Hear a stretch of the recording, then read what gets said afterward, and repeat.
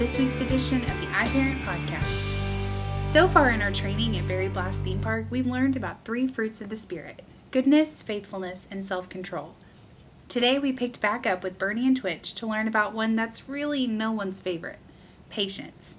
I know I can't be the only one who struggles with practicing patience. Twitch certainly had trouble with it today, but thankfully, Bernie was able to help Twitch and the rest of us by sharing a story from the Bible about David.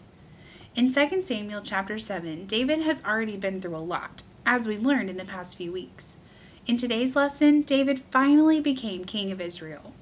As king, he thought about what great things he should do, and David decided that he wanted to build a temple. This seemed like a great idea. What could be bad about building a temple where people could worship God? But the Lord told David to wait. God really wanted David's son Solomon to be the one who would build the temple. David had been in many battles and defeated many men, and God wanted his temple to be built by a man of peace.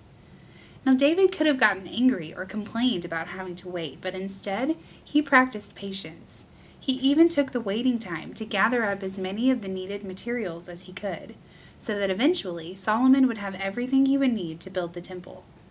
David really wanted to be the one to build the temple, but he understood that the way to serve God best was to be patient. He is a great example of today's main point: I will wait without complaint.